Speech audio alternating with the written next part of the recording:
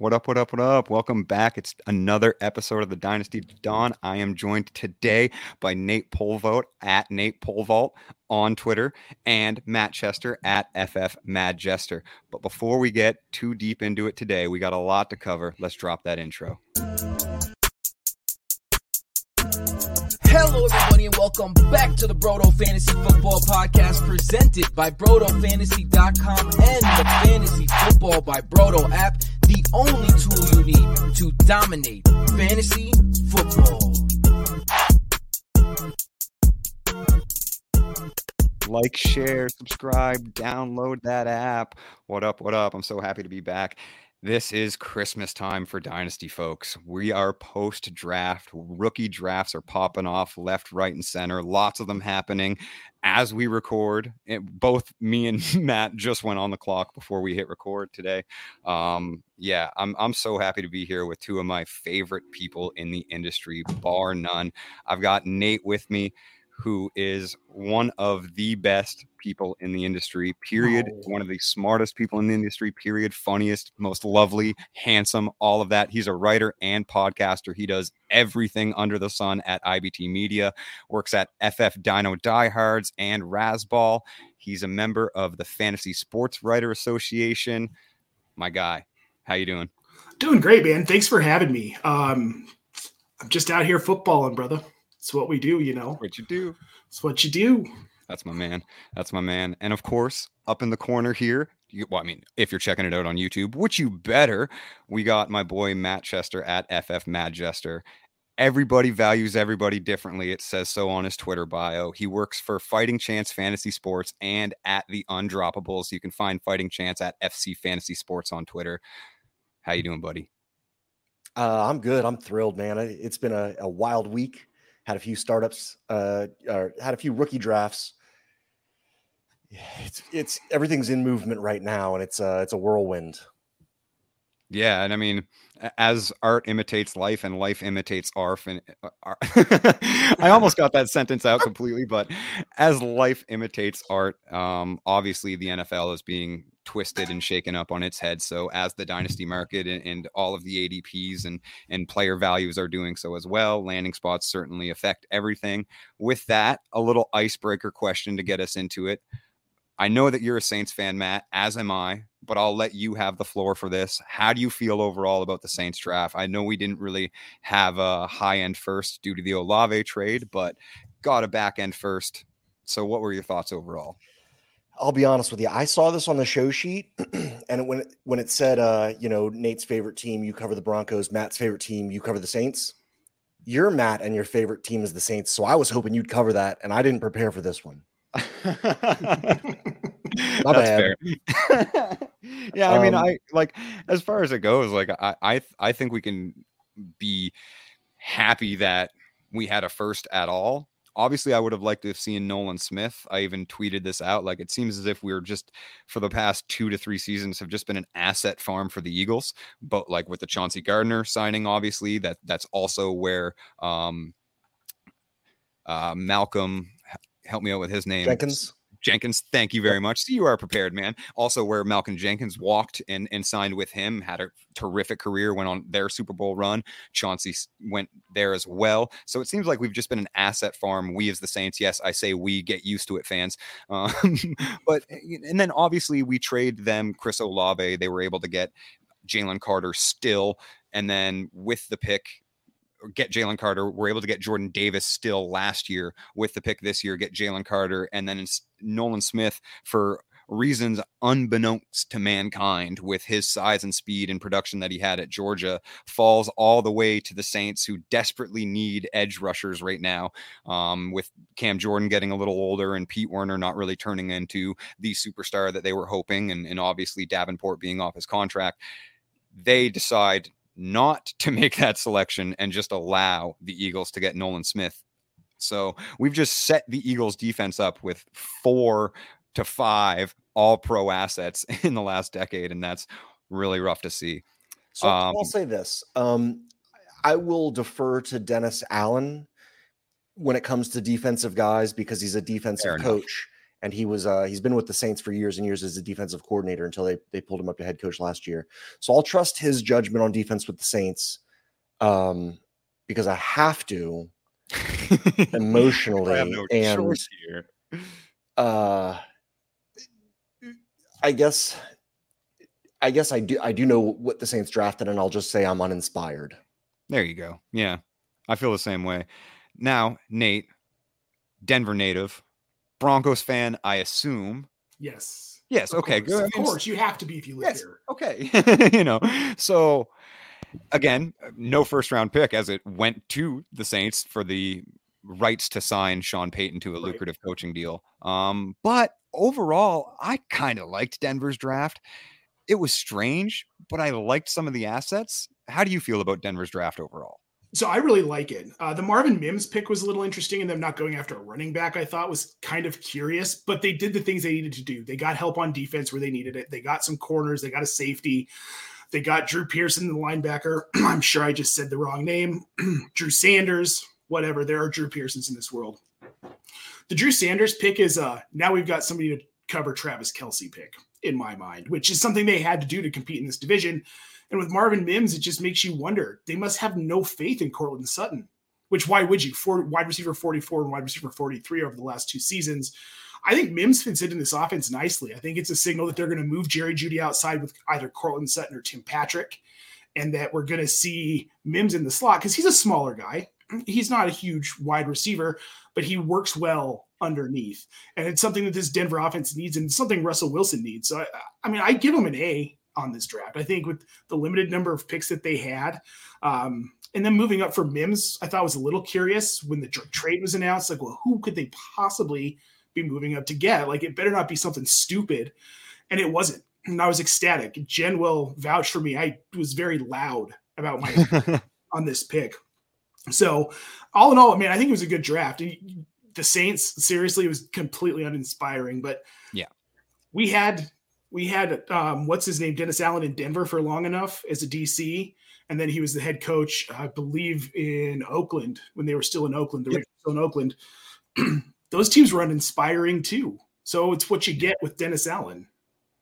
Yeah, I don't disagree with that. Again, I kind of fall into place that I assume he knows at least what he wants out of these picks, and hopefully that at the very least he's checking those boxes. But again, I think we can all agree that pretty uninspiring from the Saints, and definitely some shocking trades, some shocking moves. I mean, we saw Houston become the first team in NFL history to trade up into the first 3 picks after owning a top 3 pick already of their own. That had never happened before. The only other team in the history of the NFL that ever selected in the top 3 were the Colts in 1992, I believe. So it's only ever happened twice. A pretty incredible scenario there. Lots of shocking picks. Can we talk about, you touched on trades, but let's stick with Denver and New Orleans, because it seems like there's a pipeline, not just the 3 of us, but between New Orleans and Sean Payton and being in Denver, because he picked up he brought Marquez Callaway along with him. He brought Tony Jones along with him. He brought the Saints Alberto Troutman. He brought Adam Troutman. Yeah, he brought Troutman with him. It seems like he's trying to build around what he had a little bit, which is tough if you want to pick out which fantasy weapon you want to use from the Denver offense right now. Yeah, I mean, I agree, but I'm definitely going to give a little pushback there, just in the sense of, like, obviously every coach has a certain scheme and a certain system that, this guy does this well on this down, and Adam Troutman being very much a run blocking specialist and arguably a better run blocker than half of Denver's current offensive line. Like, I think there's definitely some nepotism there. Like, there's that can be noted, Matt. Like, you're not wrong in that sense, but I don't think that it's really going to shift anything. Like, any good coach does, they adjust their system to the talent that is around them. Now, I also think there is something to be said about, like, that Mims pick, where Mims to me is very, and this isn't a common comp because of how misused Oklahoma was and how productive this player I'm about to name was in college, but he's very Brandon Cooksy. And I think that that's what Sean Payton saw in Mims. And he's like, I've had that before. I know what I can tell that to do, and that'll work this way in one of my many schemes. Because if you remember 5 teams ago, Sean Payton drafted Brandon Cooks. That's what I mean. Yeah. Yeah, but I mean, even as a New Orleans fan, it's hard to remember all the places that he's been through. But that's where Cook started his career. So if you think he has an archetype, that's interesting.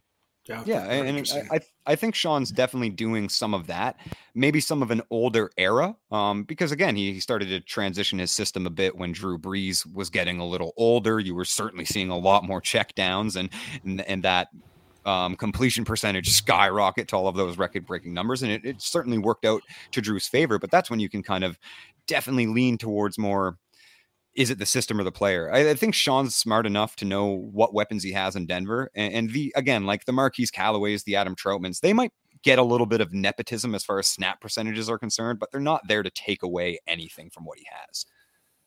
Well, they're not the type of player who's going to, I mean, I love Marquise Callaway, but he's not going to compete with Jerry Jeudy or Marvin Mims. It's just plain and simple. He's a good receiver, but he's not that level of wide receiver, in my opinion. If he was, he would have been for them back then. Exactly. Exactly. Yeah. I mean, there was no my only problem is that, Dulcich and it was Alberto until it was Dulcich. And now there's 3 of them. And that sucks even more. And then it was like, all right, well, it's just Jerry Jeudy and Cortland Sutton because Hamler's injured. And so is Tim Patrick. And then even when Jerry Jeudy and Cortland Sutton were both in the field, they both couldn't eat. It just wasn't happening. So now Hamler's back. They're bringing in Callaway also. They've got a third tight end coming in. Like replacement level players. Like they genuinely don't matter. Sure. I completely agree. Yeah. Yeah. But players that do matter were like, there's a certain, and I think, to like help that transition a little, those guys don't even have the insulation of draft capital. And why is draft capital so important? It's because it leads to immediate, like, this guy's job is here. We can place him on the depth chart here. And even if that, you can certainly use draft capital to round out analytic profiles. I don't think it should be the end all be all for analytic profiles. I think you should build your profiles and your rankings pre-draft and allow the NFL to tell you what the difference maker is between your tiers. I.e., you can have 4 guys ranked very similarly, and when the NFL drafts them all 4 in a row, you can go, oh, this is how they feel about these guys, these landing spots. I feel this way. This is where I can separate the tiers. But with that said, like, players along those, Marquise Callaway, the undrafted wide receivers, the Raheem Jarrett's of this draft class, the KJ Hamlers, the 2nd to 3rd round speedsters like the Josh Downs and Marvin Mims of this class, those guys are great for real life football schemes, but for fantasy production, the draft capital certainly tells you a little bit of how the NFL feels about these guys. And kind of to go back to that, if he was good enough to take those snaps and those touches, he would have done so already. If that team felt like he was good enough to have them, they would have used that draft capital on him earlier. So I guess that's going to bring me, like, I'm going to ask this to Nate. Why does the NFL draft and where these players land and these subsequent moves and these team choices affect rookie rankings and dynasty markets so drastically? Like, why is that? For me, it's pretty simple, Matt's, because when you're drafting a player that high, the expectation is they get all the chances. So if you've got a 1st round running back and a 4th round running back, with the 1st round running back, he's going to get the chances because, let's be realistic, this is a business. And they're making more money. And you want that higher paid player to earn that money. Whereas like a guy who goes in the 5th, 6th round, I mean, you're not on the hook for much. You might not even keep them on your roster after camp. Those guys do get shots. We've seen it. We saw a guy like Terrell Davis. He was a 6th round pick. Tom Brady was a 6th round pick. Russell Wilson was a 3rd round quarterback pick. But it takes something happening like Matt Flynn tanking and looking absolutely terrible in camp. Russell Wilson wins the job as a rookie, and the rest is history. Now he sucks for the Broncos. But that's what it comes down to. Yeah. Where these guys go in the draft matters because that tells you how these teams are going to use them. Immediate chance, or something has to happen for this person to get on the field with significant time. Yeah, absolutely. And to take that a step further, because you did mention some high drafted quarterbacks getting pushed out by lower level drafted quarterbacks, but that is essentially saying like that gives them a leash. And from a dynasty perspective, especially because we had 3 quarterbacks drafted in the top 10, that gives them a leash not only with their team, but a leash within the dynasty market. And it's a very recent example, but you can go back as far as Josh Rosen, as I have brought up on the pod before and done ADP studies of. Like, dynasty value and ADP from year 1 to year 2 for rookie quarterbacks is virtually insulated without effect, regardless of their production. Like, they can only go up. Where they enter, essentially, like we were talking about ADPs a little bit before we got on the mic, and where Bryce Young, Anthony Richardson, and CJ Stroud were falling around the 3rd, 4th round. They're not going to be valued below that in next year's draft. No. Like, they might lose a slight bit, but even Zach Wilson, who had arguably one of the worst rookie seasons of all time, was a 8th round startup pick or 7th round startup pick when he first entered the league, and was a 7th round startup pick the following season with no real job security or confidence from the franchise, and one of the worst statistical seasons anybody's ever seen. The dynasty market was in a super flex league was still like, you know what, there's a chance. And that's really what and it's that leash of like, he's got the starting job for at least 1 season, probably 2. And that is guaranteed. And these top rated quarterbacks, whether you want to take the upside swing on Anthony Richardson or feel a little safer with the floors of Stroud and Young for their passing prowesses, irregardless, it's the value insulation that they have. And that's what draft capital tells us. If just based on so many historic studies, if they were drafted just in the early first, like Will Levis, or very late in the first, a la Lamar Jackson, luckily that production panned out, but they would not have the same value insulation at all. The dynasty market would be much more willing to move off of them, a la a Jordan Love, who had 1st round draft capital but didn't play, be much more willing to move off of them the following season. So that's 2 of the reasons why I think draft capital is so important. And I'm going to shift this one to Mad Jester here too. The 4th round for running backs. Is that the new 3rd round, which is really the new 2nd round, which is really the new 1st round, because the 2nd round is 1st round for running backs? Like, is the devaluing of the position in the NFL, we're always going to see good prospects get drafted in the 4th and 5th now? I don't know how to say this without sounding ridiculous, but Houston might have been ahead of the curve sticking with Dameon Pierce. That's a good take. But just saying those first few words together, that the H-Town was ahead of the rest of the NFL makes me feel like I'm doing results over process, you know? Yeah, well, and I mean, but because it's such a small sample size of this transitional period and so to speak, a new era and a new leaf of, we don't care about running backs, or they're always going to be 4th and 5th rounds, or we'd rather have the Isaiah Pacheco and then rotate another Isaiah Pacheco 4 years later instead of ever extending or picking up a 5th year option. Like, because Zeke ruined the market, I don't think that you're crazy. It's weird to give them the credit for it, it really because the Bills have been going 0 running back since OJ. But jeez. What? I mean, you're not wrong. OJ, they had to. But they didn't really have much of a choice. It is, but you're not wrong, because Houston did not invest draft capital in another running back, and neither did Tampa Bay, who got Rachaad White very late in the 3rd last season. And obviously Pacheco, the Kansas City Chiefs, did not invest draft capital in a running back, right? So it's very interesting. Like, these teams might not necessarily be ahead of the curve, but buying into something that I think the dynasty market is late on. So maybe the curve is always spinning around, and they fell off the ride a little bit early. And as the teacup went around another time, the rest of the teams were like, hold on, it worked out for them. Yeah. And so they're starting to do that. And I do really like that you put this in tonight's show, because it is really interesting to me how much these running backs are falling in rookie drafts. We've been talking about the running back class of this year for 2 years now. 3, and now really. There are so many. Like Tank and Bijan both broke out as true freshmen. Gibbs was a Paul Hornung finalist as a true freshman. So yeah. I mean, it's been a long time, and I'm sure when Roshan A year before that was a huge breakout too, and he just got covered up by Bijan, which is, it happens. But I think that what I'm finding in rookie drafts that are happening since the NFL draft is that we all, as a dynasty community, have been saying 0 RB, 0 RB, 0 RB. When is the NFL going to learn that, that you get more production by paying the line a bunch of money and having a better line protect for some jag who's, just doing what he's supposed to do. And that's fine. And so we've been moving towards 0 RB slightly ahead of the NFL. And we've just been patting ourselves on the back and saying, look how smart we are. When is the NFL going to learn? When is the NFL going to learn? Blah, blah, blah, blah, blah. And I think that maybe the NFL learned this year. And instead of saying, hey, they did it, we can adjust our ranks according to what the NFL feels about these players by shifting RBs down to where they think that they should be. Instead, we're looking at all these RBs as failures because they're getting such low draft capital. Yep.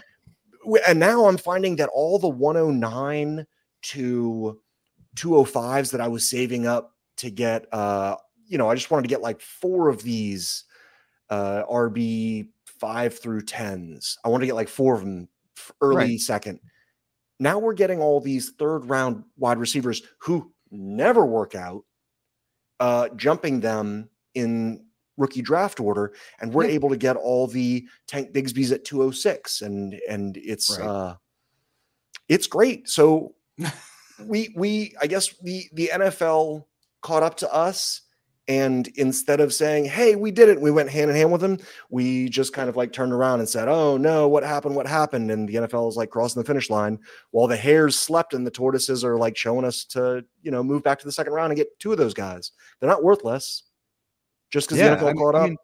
I think you make a bunch of really great points, and I'm going to pop it off to Nate to hear his thoughts on this as well in a second. But I think I mentioned a little bit earlier on that I think everybody invested so much into this class because there was so much running back depth. Mm-hmm. And then the NFL saw that and goes, well, let's just play, take the last of the tier, as we also do in drafts. So let's let these guys slide to the end of the 3rd, the 4th, the 5th. The running backs didn't get worse. Right. So it's and if that continues for forever and always, if they just continue to do this with running backs because of, cost of contract and level of replacement, then so there's another factor that I wanted. I'm sorry. Go ahead. I'll jump back in. No, when I was just going to say that, then it comes down to basically like, how do you value the running back overall? If it continues, and then we can change our hit rate models to say, look, 4th round is the new 3rd, which was always the 2nd, because 2nd round is 1st round for running, right? Like, it really does go like that. You very rarely see only generational running backs, and then the Detroit Lions getting crazy on Gibbs go in the 1st round. So Nate, it's like the one thing that I want to ask you before we kind of switch topics to the next draft piece is like, is the running back position dead? Dude, it feels like it's getting there, doesn't it? Because now you've got Bijan, obviously, perfect landing spot in Atlanta, in my opinion. He's the only running back that should have gone in the 1st round. Jahmyr Gibbs going that early to the Lions, like, what's happening? You had DeAndre Swift, who is just Jahmyr Gibbs, but a couple of years older. We don't know that Jahmyr Gibbs is going to be more durable than DeAndre Swift. And he's essentially the same runner. He's not a guy who can pound at the line. He's not a guy who's good between the tackles. He's a flighty, pass-catching running back. But even his value to me, he's going too early in rookie drafts because he's got David Montgomery, who is a very similar runner with just a little bit more power between the tackles than Jahmyr Gibbs has. Then you've got Seattle taking Zach Charbonnet, and he's like, what the hell is happening? Well, I'll tell you what's happening. Maybe we're a little too high on Ken Walker.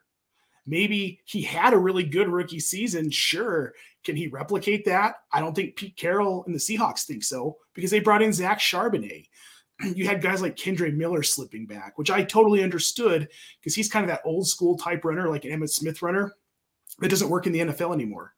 That's not what the league is. They're looking for these shifty, quick guys, and it's hard to find value in these guys now. We're getting to a point, the Derrick Henrys of the league, when he's gone, there will never be another Derrick Henry. That's just like big, powerful runner who can just blow through people, but has no pass catching acumen whatsoever.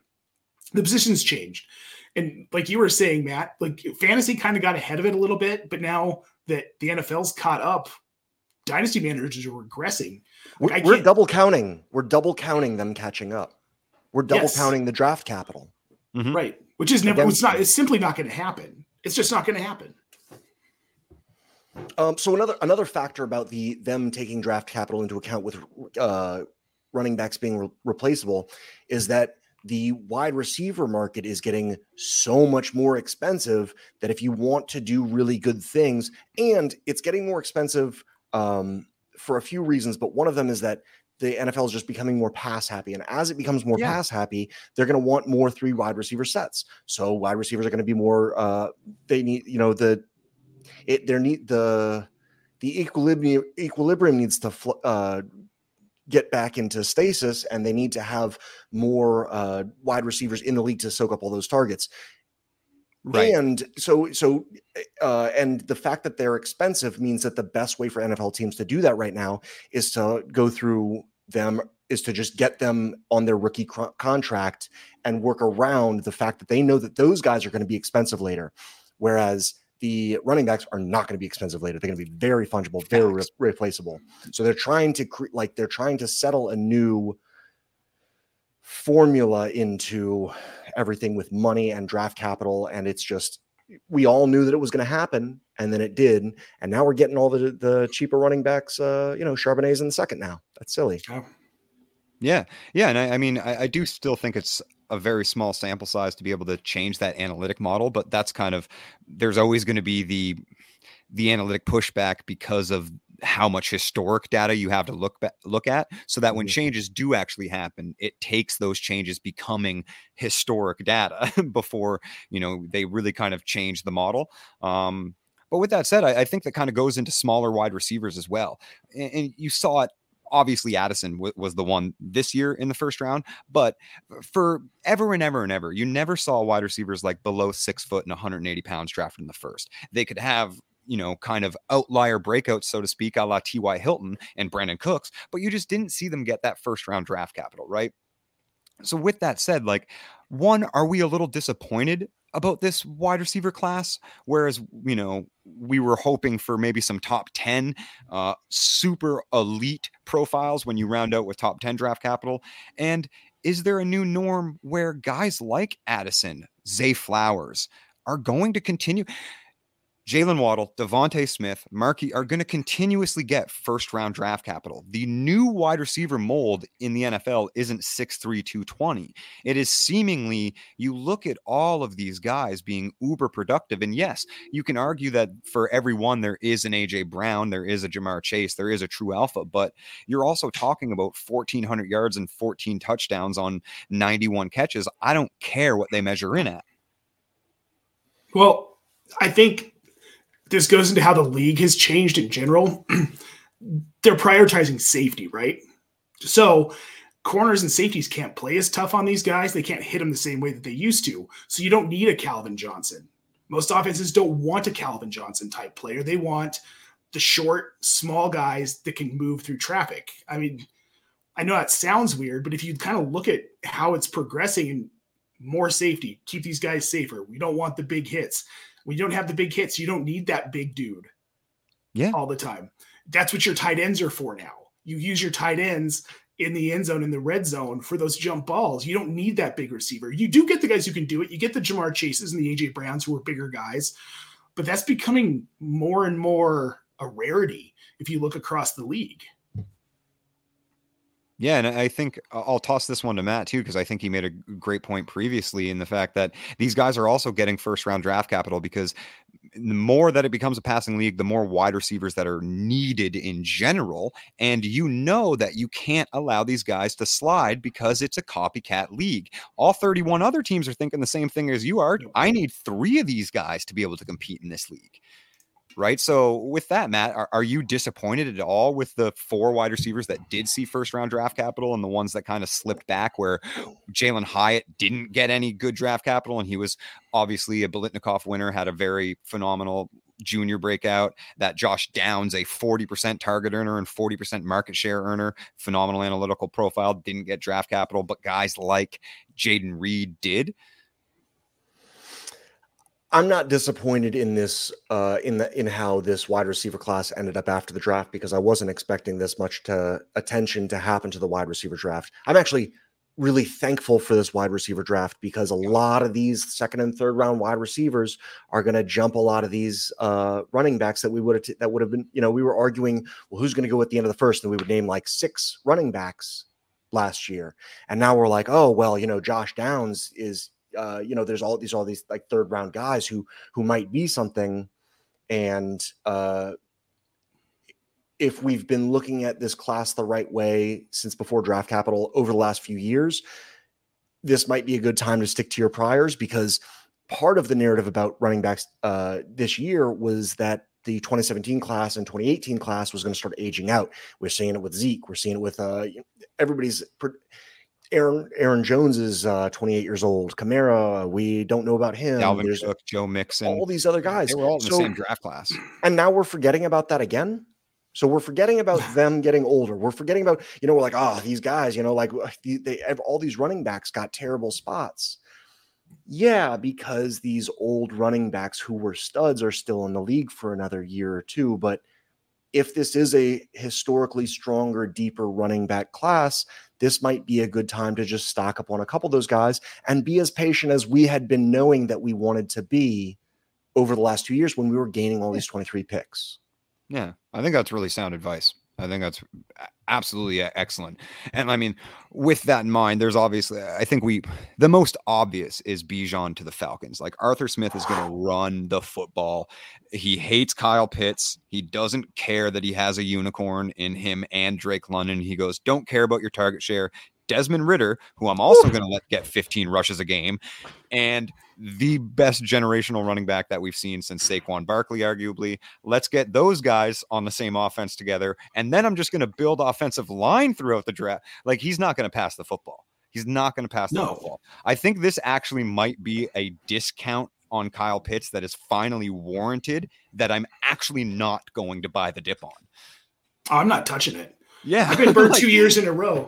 Dude, this is I know we all got so mad, like, throw the ball to Kyle Pitts because he's such a talented tight end. But dude, this is one of those situations where landing spot matters, and it mattered really hard for Kyle Pitts. Can Desmond Ridder support Drake London being a top tier fantasy receiver? I mean, he could be a wide receiver 1 to like a high end wide receiver 2, but I mean, really, that's his ceiling. This isn't a guy who's going to sneak into the top 5 in this offense, because They got Bijan Robinson, and the dude is going to 400 touches, 450 touches his rookie season. I mean, probably more. Because he can catch too. He can catch the ball. As a rookie is legit. Yeah, I do too. Yeah, like I and people are going to be like, nobody, and it's like, no, like, that's probably completely okay. You're talking about 300 rush attempts and 100 targets. Do y'all know opportunities, I should say, whether he turns all of those targets and I mean, sure. I genuinely think he's going to get that. Do y'all remember who flipped the switch on Derrick Henry's usage after DeMarco Murray left? Arthur Smith did. Bijan Robinson's coach. Yeah. Yes. Yeah, exactly. And that I do think that is the best landing spot for anyone in this draft class as far as prospect strength goes, and also arguably the worst landing spot for the people that are already on that team, just because it solidified what we were already like told throughout 2 entire seasons with Arthur Smith as the head coach, and just kept being like, nah, we're fantasy analysts. We know better. You have Kyle Pitts. Like, so and he's just going, don't care. You want to know why? Because Parker Hesse can block. Like, I'd like to click back a little bit on this. You're describing AJ Brown 2 years ago to me, 100%, which is fine. So, Matt, we have guess to who his coach was. We have to set exactly. We have to set our biases aside as Saints fans talking about this Falcons team, and we have to love our enemy for what they are. They are not going to give us points unless you want to dip back in later and talk about Ridder, which might be the most fun arbitrage Konami guy that there is, because he's got all these weapons. And it's okay that you want to fade more than consensus right now, both y'all, Pitts and London. That's totally understandable. I don't really want Pitts on teams that I'm competing in. I don't want Pitts in lineups that I'm competing with, but I'm still infatuated with the guy. Me too. You know, he's still an AJ Brown that we're tearing our hair out over for 2 years, saying, why won't anybody get him? And now he's top 6 wide receiver, and he is doing his thing. And you can't discount who they will be in Dynasty. You can only discount what you can do with them for the time being. So I'm not off of them as a blanket. I'm off of them in certain situations, and I'm very much on them in other situations. I think that makes absolute sense. I think there were a lot of affected landing spots for sure. And I mean, let's get into some of them. We got obviously Falcons for Bijan, which we covered. Seahawks get JSN. The Lions get Gibbs at 12, which, I mean, if you're an analytic guy, the analytic guys are going to, and I am one. And this, again, I kind of agree with Nate, might be a little too high for Gibbs, but like that profile with top 15 draft capital, you should probably take after the first QB off the board. But that said, you get Vikings with Addison, Chargers, Quentin Johnson, Ravens, Flowers, Bills get Kincaid in the first, trade up ahead of the Cowboys to do so. And we mentioned a few times, obviously, the Seahawks maybe having not as much confidence in Kenny Walker as the Dynasty community does, drafting a bigger back with a very similar skill set, limited passing production, but more production than Kenny Walker had in passing by far. I mean, in one season, Zach Charbonnet had more passing production than Kenny Walker had in 3 years. Was that a college scheme situation, or was that potentially? Yeah, but also we have to remember that KW didn't actually get any touches that were meaningful until he transferred to Michigan State. So that is potentially some scheme, but it's not like he only caught 16 passes in that final year. Is Kenneth Walker the Dameon Pierce that we were all scared of? No, I think K-Dub is actually like legit. I just think this is saying that committees are going to become normal. Like it's going to be commonplace. And because, again, I'll round that out by saying Charbonnet is arguably the best pure pass blocker of any running back in this class. Like what he actually does that NFL teams go, that is worth a second round pick, or that is worth an early third, is you can put him out there on third downs and teams are like, oh, fuck. Like another lineman that they can throw. Exactly. It's another lineman that can also gain 4 yards, that can also run a swing route. Right. So it's exactly.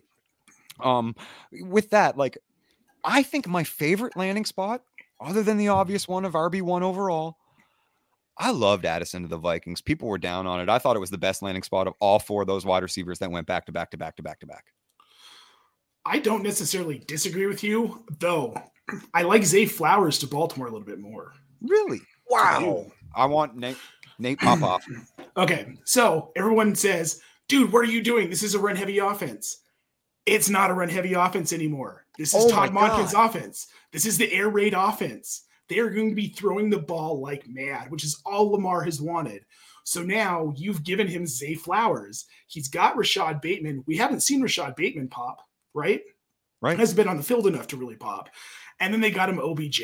Like, who cares about that? The guy's washed. He's way past his prime. 2 torn ACLs. Maybe he doesn't even have an ACL, depending on who you believe. And then you're going to give him Zay Flowers. Zay Flowers. This dude is an elite wide receiver and will be an elite wide receiver. And he's going to see elite volume in an offense. It's going to, because look, they didn't upgrade at running back. They've got J.K. Dobbins, but he wasn't especially explosive until the end of last season. And we don't know what he's going to look like coming into 2023 if he can even stay healthy. He's had injury issues. That knee is not good. See, and that's the thing that people are like, well, no, it was just one injury. It was an ACL tear, but it was a really bad ACL tear that took him and a meniscus that took him a while to get back from. And players aren't always the same after those kinds of injuries, especially when they rely on that explosiveness. And then they tend to favor that knee, which causes other injuries. It causes ankle injuries. It causes hip injuries. It causes opposite knee injuries. So you start running into this cycle of injuries. I don't think this is a team that's going to be running the ball a ton. I think they're going to let Lamar Jackson do his thing. And dude, people are like, well, he can't throw. He had some issues the last couple of seasons, but dude, he won MVP and he had what, like 40 touchdowns that season. 38. 38 touchdowns. Hyper accurate. hyper accurate. Yeah, 4,200 yards. Can't dude's pass. a phenomenal passer. Yeah, sure. And now his offensive coordinator just won 2 national championships with a dude named Stetson Bennett at quarterback. What do you think he's going to do? Dropping dimes. Now he's got Lamar Jackson, who is far above the passer that Stetson Bennett is. You think he's not going to be good? You think he's not going to run a tight offense that's going to compete for this division and maybe for the AFC when all is said and done? Like, get off of this whole run heavy scheme. Okay. They changed offensive coordinators for a reason. Roman's offense wasn't working anymore. And this isn't Monken's first time in the NFL.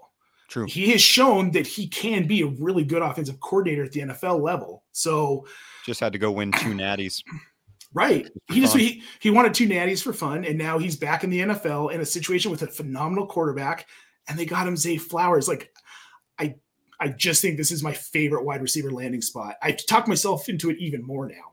Yeah, you're starting to talk me into it too, because I did once write, and I pulled up the quote that I think Zay Flowers might be the most pro-ready receiver in this NFL draft. His years and experience in college should allow him to develop much quicker than his peers. And that's also another reason, although they do have Lamar on the extension officially, and it was like the franchise tag was waived before the draft happened, I also think they are very much in a win now mode. Like, they're not looking to develop a receiver. They want one that's going to walk into that offense and produce. You throw him 90 balls, he's going to catch 75 for 900. Like, that's the guy that they want to just walk in and do that. And I absolutely because think of the cost of wide receivers, there's no more developing wide receivers in the NFL.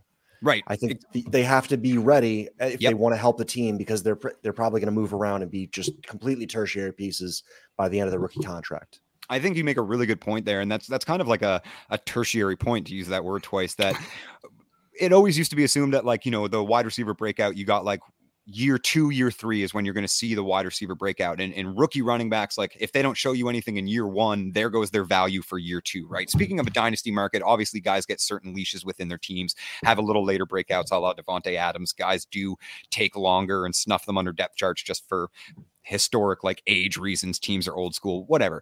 Beyond the point. But with that said, I think Matt makes an excellent point, is absolutely right. And you've seen it many a times over the last, let's say, even 6 to 7 years. Like, you have to be good right away as a wide receiver in the NFL. There is no grace period anymore because of all of the things we've alluded to during this episode. It's a copycat league. It's a pass happy league. It is getting to be a smaller, quicker league that is less focused on high impact and high contact situations, which creates higher scoring naturally, which is what the NFL as a business wants. It's what every sports league wants as a business. We're going from a clunkier machine to a machine with more faster moving parts. Right, exactly. It's more efficient. Exactly. So I think the Ravens went out and got the guy that they felt like it's not going to take 1, 2, 3 weeks even, like, for him to learn this scheme. Like, Zay Flowers is a guy that functioned at a very, very high level, at a very impressive level, specifically in a senior year, on a horrendous offense, and arguably had the best draft process of any prospect, regardless of position. All you ever heard about when you looked up draft prospect news was Zay Flowers dominating another interview, Kansas City using a top 30 visit on him when he was already in Texas for a visit, when they were going to say they would use top 12 on him, and then Kansas City saying, no, you know what, we'll send Patrick Mahomes down there, don't go anywhere. Like, so Zay Flowers gained 10 or 12 pounds for the combine too, right? Was that him? Yes. Or was that Downs? Yeah, and still ran a 4.4. Like, there's some dog. Yeah, he's got some dog in him. Everything right. Certainly deserve this draft capital. So I think we can round that out by saying no. The market might be acting on it a little bit, but this wide receiver class is by no means disappointing when you're looking at those 4 first-round wide receivers. Nate, you turned me on to Zay Flowers, and I was going to be so excited to watch him go in every draft without me having it's basically every time I watch him go, I'm watching somebody who I want get closer to me. I've already got FOMO, and I'm only like an eighth of the way through my rookie drafts, man. Dude, I just took him at 111 today in a draft. Wow, that's great. Oh, that's man. Great value. Yeah. Who else are you going to take? If you're in a league with me, please don't listen to my content until after the rookie drafts. Dude. And I mean, I'll do that quick rundown too, just because we mentioned Zay Flowers 111. I think that's phenomenal value. Your rookie drafts are going to play out pretty obviously, in my opinion. Not much changed after the draft, except analytics getting very enamored with Jahmyr Gibbs. You're going to see him go as high as 1.3, 1.4. That's going to happen for sure. But it's Bijan.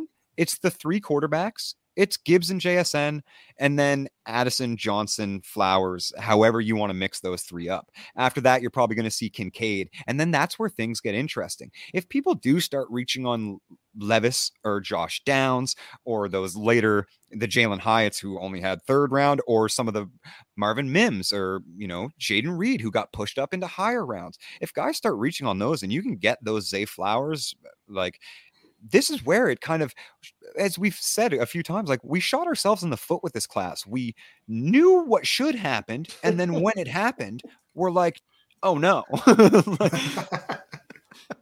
So yeah, I think that back end, after that 1-9, basically, you're going to see a lot of people try to move out and take big discounts to do so. There might be a little bit of an avenue where you can kind of get your guy in what is always supposed to be a fun thing to play, which is fantasy football, and pay basically the same risk cost, which is, if somebody wants to go throw me a fourth so I can move back from 110 to 2.2 or 2.4, and that Zay Flowers happens to fall to 110, I mean, let's go, Poppy.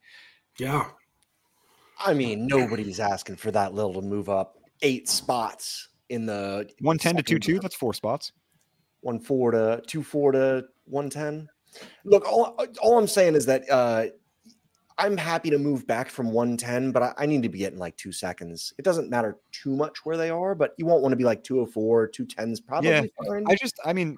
I know that people are taking discounts just because that consensus is going to be driven so strong that tier is the same anyway. The 110 to 2.2 to 2.4, sure, if you want it, whatever. But 2.2, those last 4 picks, 110, 111, 112, 2.1, 2.2. It's going to be driven so hard that that's a tier that it'll be like, just take anything on top of it. You're getting the same risk investment. You're getting the same hit rate. Take a third, take a fourth. And people will sell that as sound advice. My cliff was 108. I think it's Nate just messed it all up, man. Nate, I do still sorry. I mean, they have first round shake draft things capital, up, man. But Nate makes such a great point. That's basically like, a team is telling you that they're trying to change their offensive scheme. He has the Monken point was fantastic, dude. I hadn't thought about that. I hadn't thought about the coaching change. That is a really big deal in that offense. You're right. And it's everything that we've said too. Like, again, you're kind of doing it to yourself, even though you gave yourself your own advice. Like, these guys got first round draft capital. This is the NFL telling you, like, these receivers are better than you thought. Yep, very much. You know what I mean? So they are, when you're getting to that, nobody's after 1.8, it's trash. Like, after Addison, or, because obviously he's the Bolitnikov with the 1,500-yard season and 45 touchdowns, but I exaggerated slightly for the listeners. Just a little. Yeah. But it's like, after that, it's like, it's trash. Like, the QJ is such a risk. It's such a risk with Flowers. Kincaid, you don't want to spend a first on rookie tight ends. When it's like, man, this is the NFL telling you, we're moving in this direction. These are all of the check marks that you want to see in a prospect profile and analytic profile from a fantasy perspective. We are the billion-dollar business of missing that is telling you this is what we're going to do with these players. And we're still being like, bad class. I think it's kind of crazy. I'm fine taking that. This is the Flowers, the Johnsons at 110 and fine with it. Dip. Like we always say, buy the dip. The dip that shouldn't be there. Yeah. You're right. Yep. And I do think there is a tier. Like we've talked about that tier, and obviously there's succinct tiers. I don't think that it's ignorant, or I do think it is ignorant to ignore that tier, but to say that it's like, just move these picks for any gain, or like these, like take an extra second on top of 110 to move down, 5-8 picks is like, that's a bigger tier. A lot of the times, especially if people are getting a little wiser with what Matt said, where, you kept a lot of those early seconds to go on that running back run, because that, the hit rates might be a little less as far as the model tells you, but the more of them that you have, the better chance that you have to flip a Dameon Pierce for a 2023 first, which a lot of people were doing at one point in time. And again, in hindsight, does it look like that bad of a move? I mean, potentially not. Well, time will tell. I do think that there's a lot of positive landing spots on the back end of this as well. Like, I really liked Marvin Mims. We talked about that at the top of the pod. I liked Marvin Mims. I thought that was a positive landing spot in Denver. I thought Darnell Washington had absolutely horrendous landing spot in Pittsburgh. He's not going to outplay any sort of receiving role of Pat Freiermuth. He's a blocker. Pat Freiermuth is such a good route runner. He's such a good pure receiver. And sure, Darnell's going to take all the run blocking snaps. But, I mean, that was a horrendous landing spot for me. I don't like that the Packers went double tight end because now I don't know which one to draft. So that was a little confusing. So if you want to talk about cost, in my notes. It's okay to talk about what Belichick has been doing. He's been trying to go back to a double tight end focused offense, because go with the cheapest players and be ahead of the curve. And once you start getting the cheapest players and you can fill in the rest with cheap rookies, if they're spreading it out and now all of a sudden 3 smaller, faster wide receivers are basically doing what one small, fast wide receiver and one big wide receiver was doing in the last generation, which we'll call like every 8 years or something, we might, because there's getting to be an extra small, fast person basically per team, they should be getting another big person to balance that out. And that's going to be a cheap tight end. So it makes sense that there's going to be more of a dispersion of responsibility and amongst running backs as well. If it's going to be committee by running backs, if it's going to be 3 wide receiver sets, and it's going to be a lot of 12 personnel with two tight ends, because they're replacing their wide receiver responsibilities of big guys in the end zone more with the get away with the tight ends. So there's just, as things are changing, it's just a really good time of a really good year to be ahead of it with all these tight ends coming out and just scooping up a bunch of late ones. So like you don't know which Green Bay tight end to get, right? You almost just want to say, hey, get the cheaper one. Like the way Baltimore themselves, they took Hayden Hurst and then they took Mark Andrews a few years later. Now, if you're smart or a tight end guy, like our boy Coupe Fiasco, he took Hayden Hurst, because he was a first round pick, he would just taxi Mark Andrews. So I guess the answer is just always, because it's spreading all of his responsibility, just take 2 of the late ones. That's basically going to be my answer to every question you have. Is just like, do you want this? Do you want this? Like, give me 2 of the late ones, because it's not going to be much. I think that's good advice, especially with the tight ends, because again, like, it's common knowledge now, but how late you see their supposed career breakouts. And I'll give a great one too to piggyback on your exact mentality. There is Zach Ertz and Dallas Goedert. Right? It was they didn't care that they had a 4-time All-Pro tight end. Yep. They drafted the best player available, and it happened to be another tight end that happened to work out very, very well for them.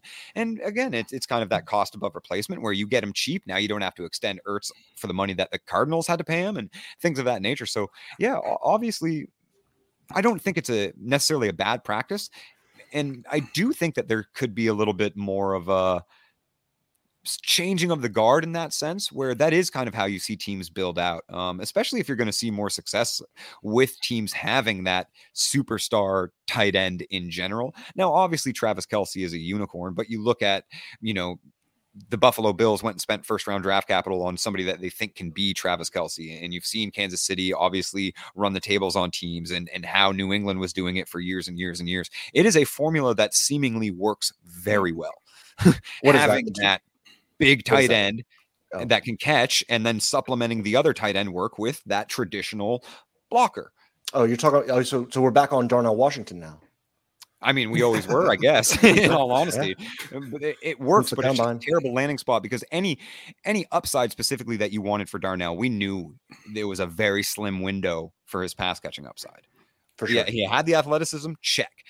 Best run blocker of anybody in any position, check. Like we knew he was going to get NFL draft capital simply because of the run blocking, and he still got pretty decent draft capital for a tight end. And he did behind a guy where he'll have no pass catching, that just ruins him. And there is no avenue for routes. Brings another specific nuance to how this draft fell, is because these guys that we were thinking like, oh my God, he could have a chance, he would be awesome, and then he falls behind a guy who's I remember seeing a tweet like 6 months ago, and it was like, oh, what are those spots that you don't want to see running backs fall to? And everybody was naming the same 12 spots. And what it comes down to is just, it's the 12 spots that the top 12 dynasty running backs were in. And you're like, that's not a formula, guys. You're just talking about the teams who already have the archetype that you want, but the archetype is changing. So, it's, all these guys that like, I was probably going to do a early second on Izzy Abanikanda. I was probably going to do, a lot of people were going to do early seconds on Darnell Washington. A lot of people were going to do early seconds on, a lot of people were going to do late firsts on Charbonnet, but he went to where Ken Walker's there. And like, all these guys are landing behind guys, but if all of them are landing behind guys, like, it's okay to kind of still lean into Izzy shouldn't be going in at like 3.5. He's going to be right behind Breece, who's coming off of an injury, and there's nobody else there. I mean, Michael Carter's fine, but there's just there's a lot of opportunity hidden behind these top guys, and Darnell Washington fell in under it, and I don't think wanting to stay. I genuinely think like Darnell is dead. We I needed do him too. to go to I like do the too. Titans, where there were or the Panthers, where there was like Hayden Hurst or somebody in front of him, where they would actually be like, hey buddy, run a few routes here. Pat Freiermuth is a top 5 dynasty tight end. Like, they're not going to go take the routes away from this guy that has caught 17 touchdowns over 2 seasons. Yeah. No, right. Like, they're just not going to do that. Whereas Darnell Washington over his college career caught such a 3. He caught 3 out of his, while he was on the field, over 100 touchdown passes were thrown, and he got 3 of them. Yeah. That's Darnell Washington, as big as he is, as like fast as he is, as ready as he is. So we just needed an NFL team to tell us, like, look, we're going to let this guy run routes. And the Steelers told us, we got a new fullback. It's not like, that's kind of, that. And so the reason that I was bringing Darnell up and kind of stamping my flag on that is he would have been probably my Vontae Mack of that second round of like, I want to leave every draft with this player after people take Kincaid, after people take Meyer and Laporta. Like, I'm okay spending a late second, whatever, on Darnell. Still, I guess we'll do it probably a few times, but not necessarily okay with it anymore. He was my guy that I was like, I really do want to leave drafts with this guy. In the first round, I would say now, like, I don't want to leave a draft without one of JSN or Addison. I really, really want one of those wide receivers. I think they will career arc as the best wide receivers in this class. So now, with that said, our last like flag plant of the episode, start with Nate, the one rookie that you can't leave this class without. And if you don't have that, then tell me who you think the best rookie of the class is going to be, sans Bijan. Well, I think I already kind of alluded to this. If I don't have a top 5 pick, it's Zay Flowers. Yeah. Or if I miss on Flowers, Dalton Kincaid, because I think he's going to be huge in Buffalo. He's that big reliable pass catching tight end that they've needed. And they kind of had in Dawson Knox, but Dawson Knox, it's so touchdown dependent.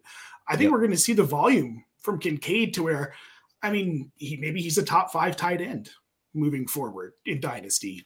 I don't think that's out of the question for him. I think landing spot dictates he very well could be. So, I mean, for me, it's Kincaid and Flowers. I already stated my case on Flowers. We don't need to hear that again. Yeah, for sure. All right, Matty boy, your Vontae Mack, who's your sticky note? Like, you're not leaving your draft without this guy. You'll move mountains to get him, but like where your picks land, you'll put him ahead of at the top of that tier, so to speak.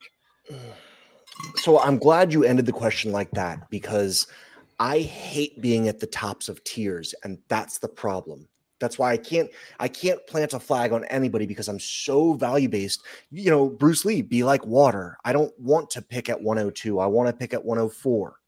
I don't want to make a decision as to who I want from Gibbs or JSN. I want that decision to be made for me. So just be like water. With jiu-jitsu, you use your enemies' energy against them, and you let them do what they want. I don't want a flag plant in this class.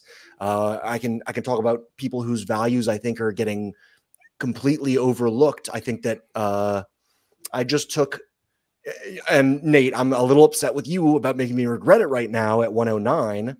I took Sharbs instead of Flowers, instead of the fourth wide receiver that would have been off the board, because I will say this went, with that and decision. Then Quentin, it was JSN, and then Quentin and Addison, and then it would have been Flowers. Except I think as much as we discounted the entire running back class, we way overdid it with that. And not only that, but I don't know how Charbonnet got dragged into there. He was always gonna. He was to most people. So for me, I think pass protection is so important in today's NFL. I think it's what sets running backs apart and gets them on the field in times that there are the most points to be gained through PPR fantasy.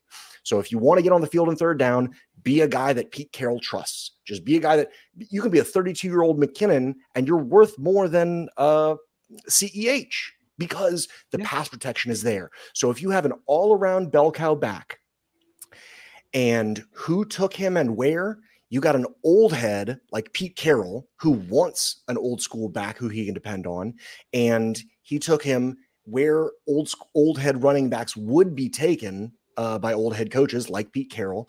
And in that running back room, now there's two studs who both got taken, I think, second round. Ken Walker might have been second round. Okay. Second round. So he's got two stud running backs, and then you've got a bunch of guys that are climbing up. So in the drafts that I've done so far, I've watched Devin Achane and Kendre Miller both go above him. And I'm sure I'm forgetting a third one, but there's these guys creeping up because people are like, oh, well, Achane's super, super fast. Let's forget about his 188 weight, 180 pounds, because he went to a Shanahan disciple. Woohoo! He's super fast. He could be awesome in there. But you know what Shanahan disciples do? They have three-headed running back rooms, and they're splitting between a guy that Mike McDaniel brought with him from 49ers, Jeff Wilson, and another guy that he did the same thing with in Raheem Mostert. So I don't know why we're assigning this 188-pound guy bell cow duties in a traditionally three running down system. And not just that, but then we get a Kendre Miller. And you know it's hard for me, Matt. I want to make a Kendre Miller luxury pick because he's a Saint now. And it's more fun when you get to pull for the people that you want to pull for and blah, blah, blah, blah, blah. He's a plotter. He's never been a pass catcher, and he's splitting the room with not just – we don't know what's going to happen with Kamara. People are counting him out for dead, but he might play 10 games this year, and we don't know what Dennis Allen's doing. And it's not a super explosive offense. And then we also just got Jamal Williams. So, like, why would I take Kendre Miller at 111 when I can arbitrage to, why would I take either Achane or Kendre Miller if I can arbitrage? You know what I did yesterday? I sold my Achane. I sold my pick at 111. That the guy ended up taking Achane. And in return, I got Derrick Henry and 2/3. And with the 2/3, I went out and bought Jeff Wilson and Raheem Mostert. So now I got Derrick Henry. Good move. Yeah, now I got Derrick Henry and 2/3 of a Shanahan running back room. And some dude's like, my 188-pound dude is going to be like, he's going to be good for years. And that's the arbitrage to do. I think that I don't know how we forgot that the guy that we always liked the most went around ahead of these guys that are jumping into more cluttered backfields. So I guess I'll say Charbonnet if you make me. Yeah, it took you 6 minutes, but yeah. All right. Well, with that, I mean, I think that's going to wrap it up. We got our flag plants. We got our hot takes. We went through the rookie landing spots. We covered it all. I mean, thanks for joining in, everybody. Nate, where can they find you? Tell them what you're working on. Well, I've got some irons in the fire right now. Primarily, you can find me in Between Media. I put 4 to 6 articles out a month for Fantasy Pros, but you can find all my work at Nate Paulbut on Twitter, and wait for some updates coming soon, hopefully. Right on. I'm excited about those updates. I'm always onto your content, man. One of the best in the industry. No lies, no jokes. Appreciate that, man. Matt, tell them where they can find you. What are you working on? Hey, buddy. So I just got picked up by The Undroppable at The Undroppables. It's on Twitter. They got a great website. It's just a really fun crew. We do a lot of roundtables and streaming and podcasts, and check out the website. And just follow along through the draft season, because there's so much going on below the surface that you can't just take these blurbs about player profiles. You really got to get your both hands into the ground meat and get into it. Yeah, and one of those places that you can get both your hands in is at Broto Fantasy, of course. Please consider downloading the app. It's absolutely free. It has all of the stats and news and everything we've just talked about, breaking news notifications, exclusive data and exclusive statistics that are intricate to fantasy specifically, so not just numbers and analytics, but we tie those into specifically how those players score fantasy points and how those analytics transition to fantasy production specifically. The app's got the podcast on it, coaching cards, and coaching tendencies, player comps, which are obviously fire at this time of the year when you're looking at all the rookies coming in and who they could compare to. Also, head over to patreon.com/BrotoFantasy for as little as $3 a month. You help keep the lights on and get access to the Discord, which has access to Casanova's DFS optimizer and the community of betting that we've got there. Doing NBA playoffs right now, obviously hockey playoffs, baseball. The boys have lots of baseball dugout content as well as the Petrop brothers like to do. You can find the Petropolises and the Broto Army at Broto Fantasy on Twitter and at brotofantasy.com. I'm at PsychWardFF, Matt Ward. Much love, much respect. Until next week.